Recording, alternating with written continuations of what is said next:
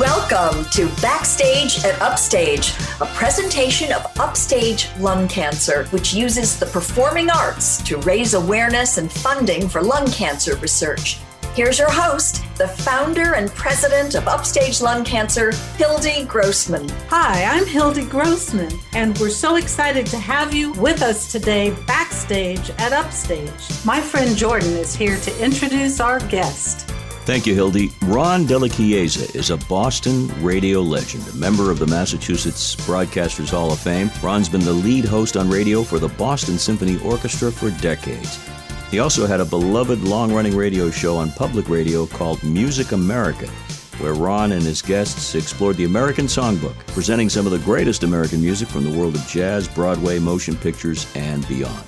He's the author of an autobiography called Radio My Way, and if anybody has a take on the great performers, it's our guest, Ron Della Chiesa. So take it away, Hildy. Today we're paying homage. It's our ode to performers who faced lung cancer. And I have an unfortunately long list of 140 such folks in front of me. And I'm looking forward to celebrating their lives and their legacy, what they've left us with. And it's great seeing you again, Ron, and also having Jordan with us. So I look forward to talking about some of our favorite performers and what they meant in our lives. Give me a few of those names, and we can elaborate on these people.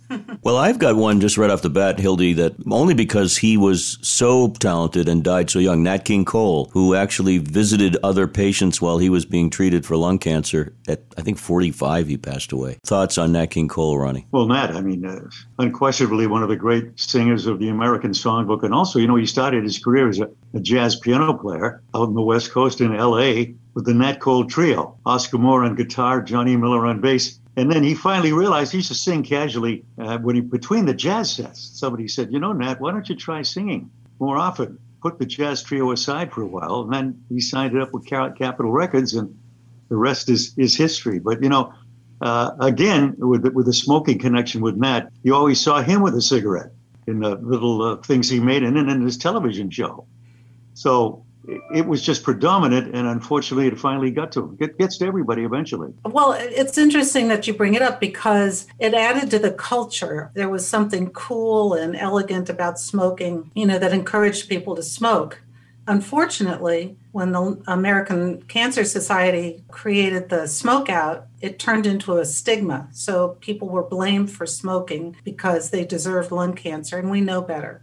Hildy, can you run down a few of those names for the audience and for Ron and me? Unfortunately, the list is quite long, but some of my favorites are Rosemary Clooney, Nat King Cole, Dean Martin, Etta James, loved Etta James, and Donna Summer, and the opera singer Beverly Sills. Well, that's something that I know Ron can key in on as an opera buff and fanatic too. Ron? Yeah, I never knew that Beverly Sills was on that list. Of course, she came from Boston originally.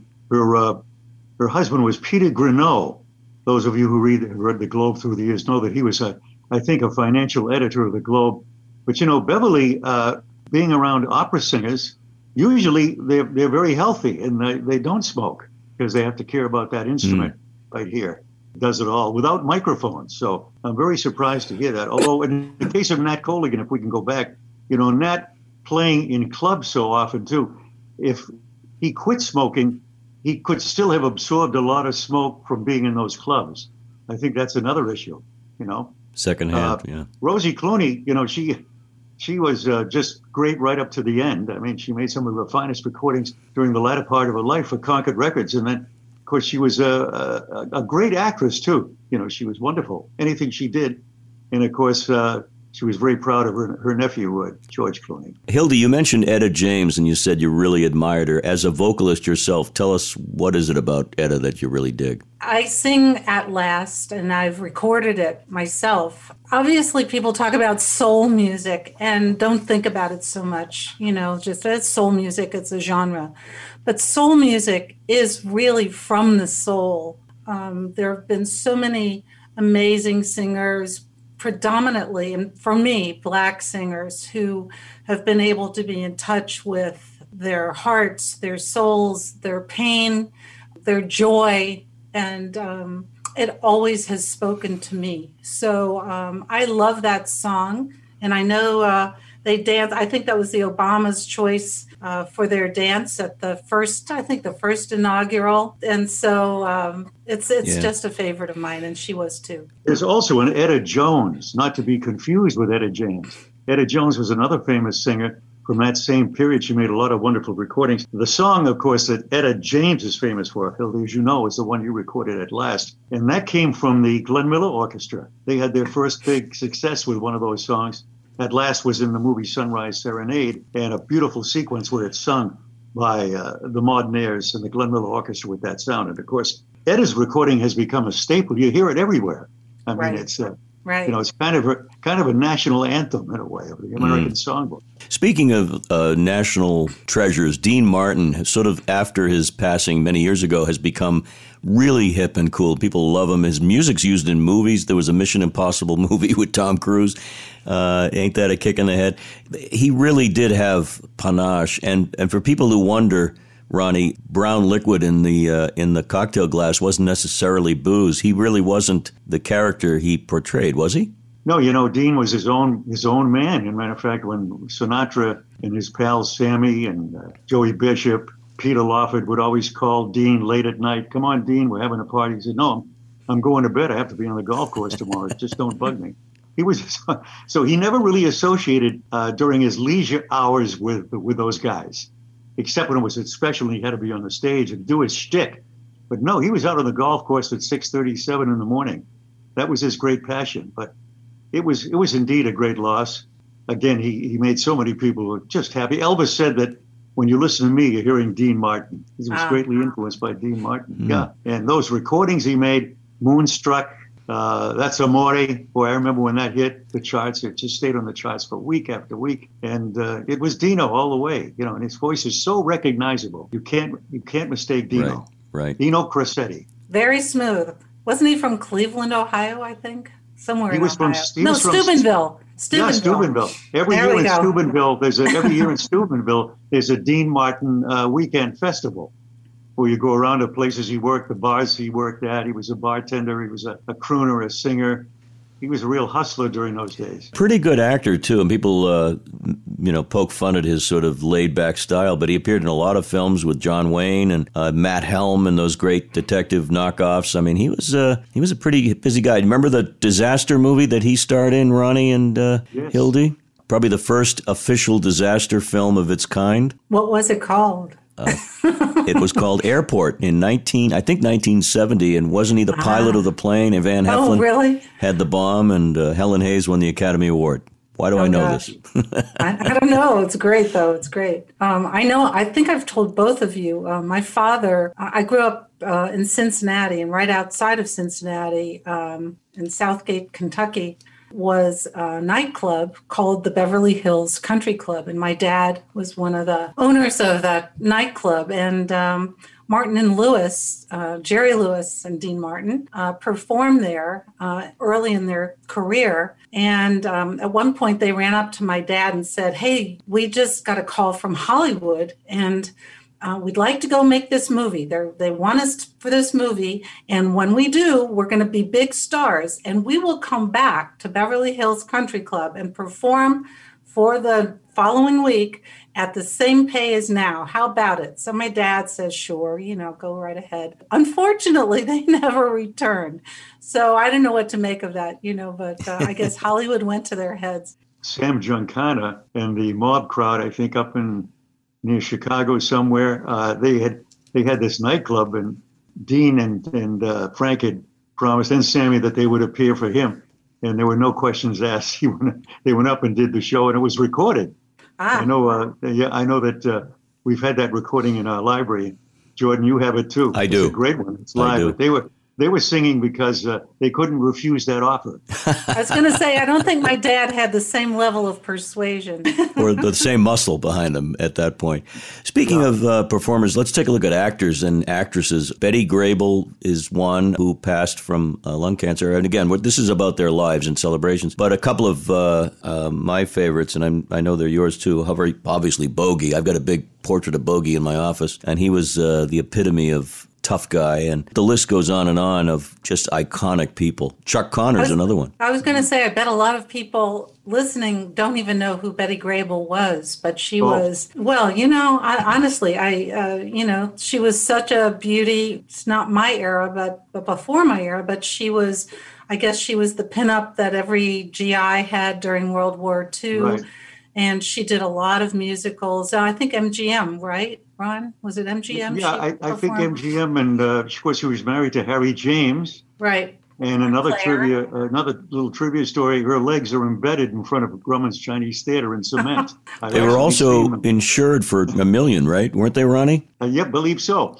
But getting back to the World War II era, any veteran of World War II who is listening to us would know that, because on the inside of every barracks, there was a photo of Betty Grable.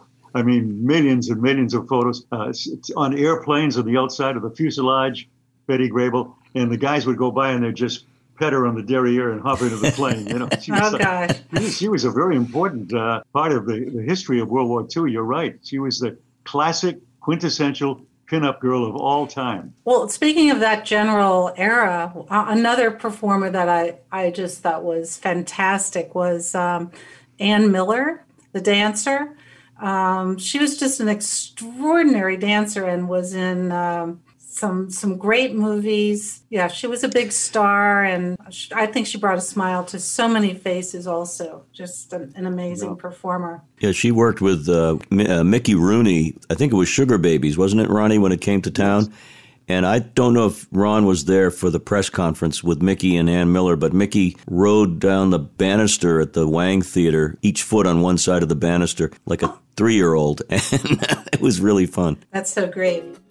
We'll get back to the podcast in just a moment. Upstage Lung Cancer exclusively uses music and the performing arts to get the word out about lung cancer. Through concerts and activities, Upstage helps fund much-needed research. As the saying goes, find it, treat it, beat it.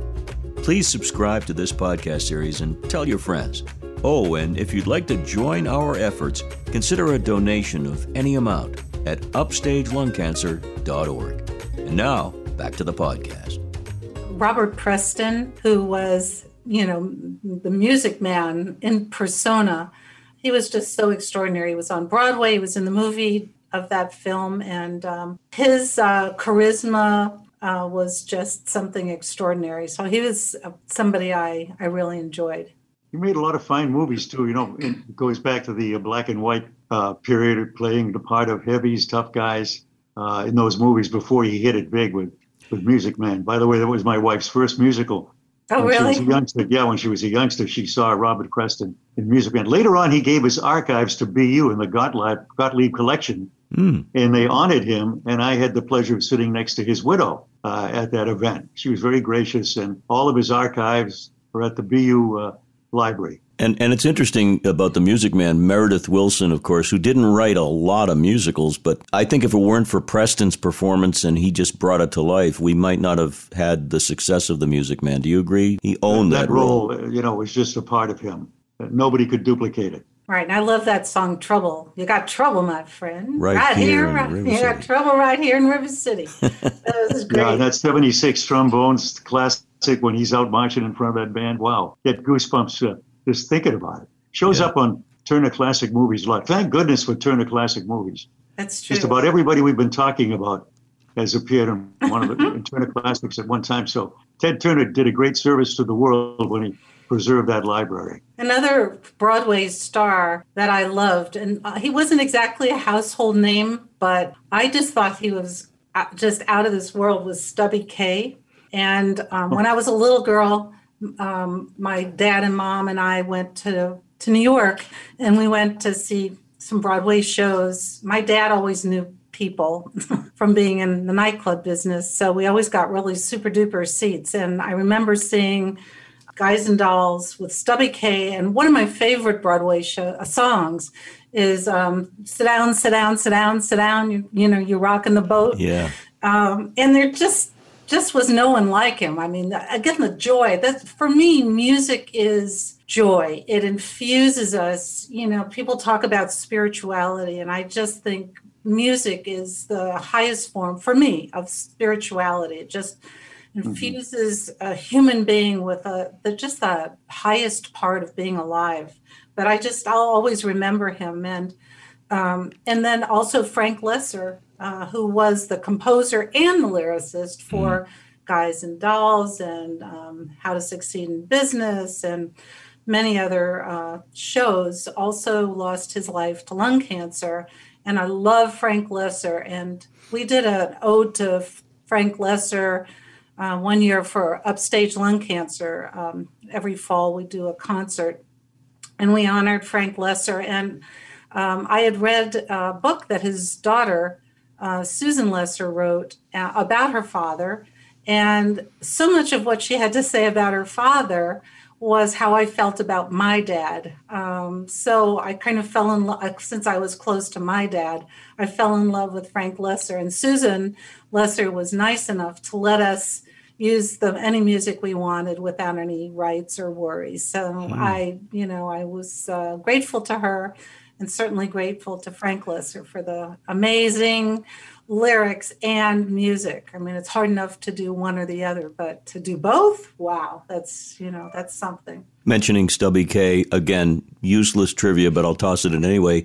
He had a bit of a revival in the late 80s, I believe, in a movie called Roger Rabbit. Do you remember that one? I do. Animated thing, Bob Hoskins, and I believe Stubby Kaye, almost replicating the role he played in Guys and Dolls, working with cartoon characters. Just thought I'd toss that in there. Well, that's a good point, because Roger Rabbit, I believe, was the first animated feature to mix the characters from Looney Brothers with Disney. That's right. So Pinocchio with Bugs Bunny, very rare that happened, Wow. They were very, very aware of what they had as images in the cartoon. Indeed. That's surprising because they're territorial. Yeah, I'm surprised they did. Termite Terrace. There's a name that Hildy and I were talking about before coming on the air, and it's a Boston connection, and that's Leonard Nimoy, of course, legendary actor for Mr. Spock and so many other roles. But Ron, my dad knew him, and they actually sang together. Did you have any connection to the Nimoys? Dad had the barbershop in Mattapan. And wasn't he a part of the West End, too? Yes. The development that was destroyed because of urban renewal, and he came back and I think tried to save it. He did. He did some fundraising and some films and some narration and so forth. But great talent, and just from the streets of Boston, from the streets of Dorchester. Mr. Spock on Star Trek was certainly one of the big favorites of that show. There's no question. I know Ron, you were talking about old movies, and one of the people on the list who was amazing is Buster Keaton. It turns out this year he'd be 125 years old if he had lived. And he was just amazing. I don't know that people know he was an actor and a comedian. He was a director and a producer. He was also a screenwriter. He did his own stunts. And it turned out years later, I guess he went for some general physical. And because so many of the stunts in these early, silent films were just, horrific, turned out he had a cracked spinal, his spine was cracked, and he had no idea that was true. I remember reading that Houdini gave him his nickname of Buster. His name, I guess, was Joseph. But I thought that was kind of cool, that connection. I guess Houdini was friends with his father. And one other factoid that I have that was interesting. And I think anybody listening who doesn't know who Buster Keaton is, you can go on YouTube, Buster Keaton, and you can see some clips, and you'll just be amazed at how extraordinary he was. And I guess his most famous film was The General, and Orson Welles. And if you don't know who Orson Welles is, gosh, you have a whole education in front of you. But Orson Welles said that it was one of the greatest films that was ever made, and that he saw Buster Keaton as the greatest clown ever in cinema. So our hats off to celebrating his life and his legacy today. Ron, any comment on Buster Keaton? No, I would agree with Hildy. He was truly one of the greatest, perhaps not the greatest. When you consider, all the amazing things. He did a thing on top of a train, Yes. There was, and it was Buster Keaton. No stand-ins. He did it all.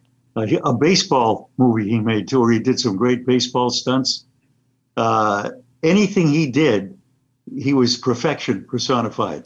Right. And to do it all during the silent era. His last movie, I think, was Sunset Boulevard. Yeah. Where he used to go over to Gloria Swanson's castle and play poker at night. What was his nickname, Ron? Great what? That's a good one. I got you both on that. The Great Stone Face. That's right. Yes, that's right. Yes. Because he never seemed to smile, right? He never seemed to smile for a man who made so many people happy. There is a wonderful documentary on his life, I think narrated by Peter Bogdanovich, which you can find out there on the streaming platforms. And you're right, Hildy, a giant talent who should be remembered. Yeah. And you mentioned Wells, too, when you think with Citizen Kane and then struggling to match that. I mean, he had reached perfection at such a young age with Kane, and then years after he made some great movies, but never achieved what he did with Citizen Kane. But the movie was unprecedented in the breakthrough it made in cinematography, the voiceover style.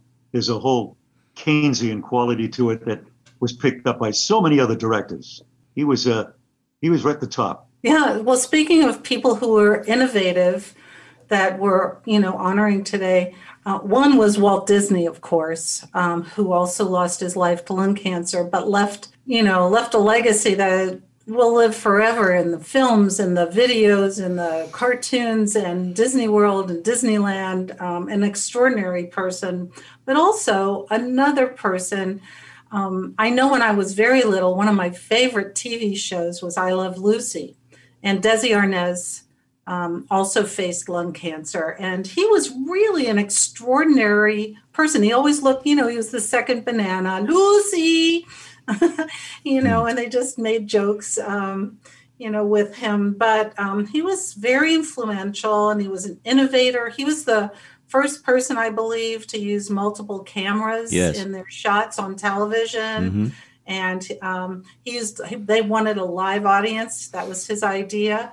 Better than these canned laughter machines, which is horrible to listen to. And he also, was influential in creating syndication, which was beyond brilliant because all the reruns and all the money that he and Lucy made from those shows are still being shown today. If you look, there are TV channels that are still using them. And then, he created Desilu Studios. So, he was quite something. He was, And when you think about that show in 1950-51, the idea of a mixed race couple was unbelievably bold. I mean, he's Cuban, she's American, Caucasian.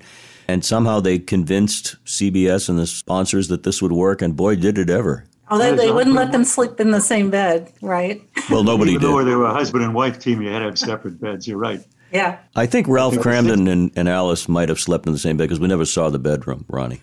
Oh, right. Well, speaking of television, just recently we lost Larry King. And you guys must have some feelings about Larry King, who also faced lung cancer. Yeah, well, he started his career in Miami Beach, old Miami Beach. And I believe his first interview, I heard this talked about recently on CNN when they did a massive tribute, was in Wolfie's famous Jewish delicatessen, I think on Collins Avenue. They had a microphone there, and he was doing a talk show on radio, a very early talk show, one of his first. And his first guest was Bobby Darin. I just found out. But there was also another side of Larry King in a book on Miami Beach I have down in my collection, that apparently he ran into some trouble with his finances down there. And once he was able to cure that, he got out of town and established himself out in Hollywood and, the important places. And, of course, it was Ted Turner who picked him up, and that really started his career. But the beginning was in old Miami Beach at Wolfie's. He was which I think is still there. It is, yeah. With the Lex and the bagel, you can't go wrong. A schmear. Jackie Mason would say, I go to Wolfie's all the time. Their favorite place. They know who I am. I know who I am. You know who you are. This guy is a great, great man. I'm telling you, we're going to do dueling Jackie Masons if this keeps up. But God. But getting back to Larry for a second, would you guys agree that he was one of the last of the Damon Runyon style, rock on tour style, the suspenders and eating in the deli every day with his friends and knowing comedians and knowing gangsters and all that? I will agree. However, there's one other personality I'm going to mention right now. I believe who was on the same par, but was totally a New York guy, and that's Joe Franklin. Oh, yes. Remember Joe Absolutely. Franklin? I do, yes. I don't. No. Thousands of people, all New York people, backstage technicians, guys that ran the lights. And then he would bring in somebody like Marlon Brando. I mean, the Joe Franklin Show, you can look him up. He passed away a few years ago, and I was privileged to meet him. As a matter of fact, he was promoting this young, beautiful soprano named Cristina Fontanelli. And I picked up Joe Franklin, and we took him over to hear Cristina in a concert in New Jersey. But he was the quintessential New York guy. I mean, one of the many Damon Runyon type characters in New York that nobody seems to talk about or remember. But I do remember Joe Franklin. You can Google him, look him up. You'll see him. Ronnie's right. He would have Marlon Brando on, and then in the next segment, his dentist would come in. Joe's dentist, not Marlon's. Maybe I hear both of them. I hear his office was like an archive. I mean, there was everything in this little office, down around off 42nd Street. You'd walk up, take an old elevator to his office, and the place would be just jammed full with everything all around him, but he could find everything. Joe Franklin. Yeah. That's funny. I'm glad we could talk about him because he's one of my unsung heroes. Yeah. Hildy, on the list, there are, and you mentioned a few in the introduction, but there are younger people who sadly we lost too young, and perhaps cigarette smoking indeed was not even connected. And you mentioned Donna Summer, who was a Boston-bred gal who was the disco queen, and man, oh man, was she hot in the 70s and early 80s, and then sang gospel and came back and did disco. Another one is Andy Kaufman, who... Right, Latka. Lutke is what we have on Hanukkah. Getting back to Jackie Mason here. Latka, that's right, something like that. But he was Taxi, on this TV show, right. Taxi. But he had a brilliant sort of flame-out career that... He was a bizarre performer, but he stands out. People still remember him today. Anyway. Well, and he did. He died very young, which was a huge loss for TV and Hollywood, and who knows where his career could have gone. I'm sure it would have just continued to skyrocket. He was quite a character. Yeah, very lovable. Really? But I was thinking of other television personalities was Ed Sullivan, who also faced lung cancer. And I don't know, there may be people who don't know who Ed Sullivan was who are listening. I know, it's just true, but he was extraordinary. And I guess, I did a show once on early television. And so it was just a lot of fun to be able to look at some of the old kinescope? Kinescopes, yeah. Yeah, of some of the early TV shows. But Ed Sullivan was quite something, and he would have anyone from Topo Gigio, the little mouse, a little puppet, to like the Brazilian marching band, 10,000 people, to the Sinatra, to every great performer. And I remember reading about him, and that he and his wife, I think her name was Sylvia, they lived in a hotel. And I remember when I read about him as a teenager that he lived in a hotel, and I thought, that's what I want to do when I grow up. How cool would it be to live in a hotel? You could get room service, and it just seemed magical to me. I've kind of lost that aspiration, but I do remember that. He's a very powerful influence in television because, he broke the Beatles, Elvis. He put them on when they were very controversial, and he always looked very uncomfortable on stage. He wasn't really meant to be a host, and he would frequently get lost and mix up, who he was going to introduce. One classic Ed Sullivan story: he brought on Connie Francis, and she sang, and she came back out for a bow, and he says, "Ladies and gentlemen, it's Connie Francis. Connie, come here for a minute. Is your mother still alive? Oh, God. Is your mother still dead?" something like that. And Yeah. they printed it because he was always struggling. Yeah. Is your mother still dead? Yeah. Oh, no. Is your mother But he had Senor Wences on, too. He made his career. And, of course, the theater is the Ed Sullivan Theater now, right? where all the shows come out of. Where David Letterman did his show for decades, as a matter of fact. Yeah, and this is just, again, inside performance baseball stuff, but every comedian who did voices would do Ed Sullivan in the 60s and 70s, right, Ronnie and Hildy? That's right. And you had some really great ones. My favorite, well, there were two. One is still with us, and a brilliant guy, John Biner. I don't know if you remember that name. Very good Ed Sullivan impressionist who did it, I guess, did the show maybe 30 times, so he got to know Ed intimately. And the other one was a fella named Will Jordan. Do you remember that name, Ron? Oh, yes. Great Oh, my God. What an amazing ability to capture Ed Sullivan with the jerky movements and the voice, of course, and the whole thing. It was just brilliant. But you're right. It was a very eclectic show. Sunday nights with Sullivan, millions of people, the television set was tuned on. They planned their entire day around him. And he'd have Polish dentists who were going to drill for you. And you'd bring on Maria Callas, Oh, God. Totally a mixed bag, but it worked. It worked. Yeah.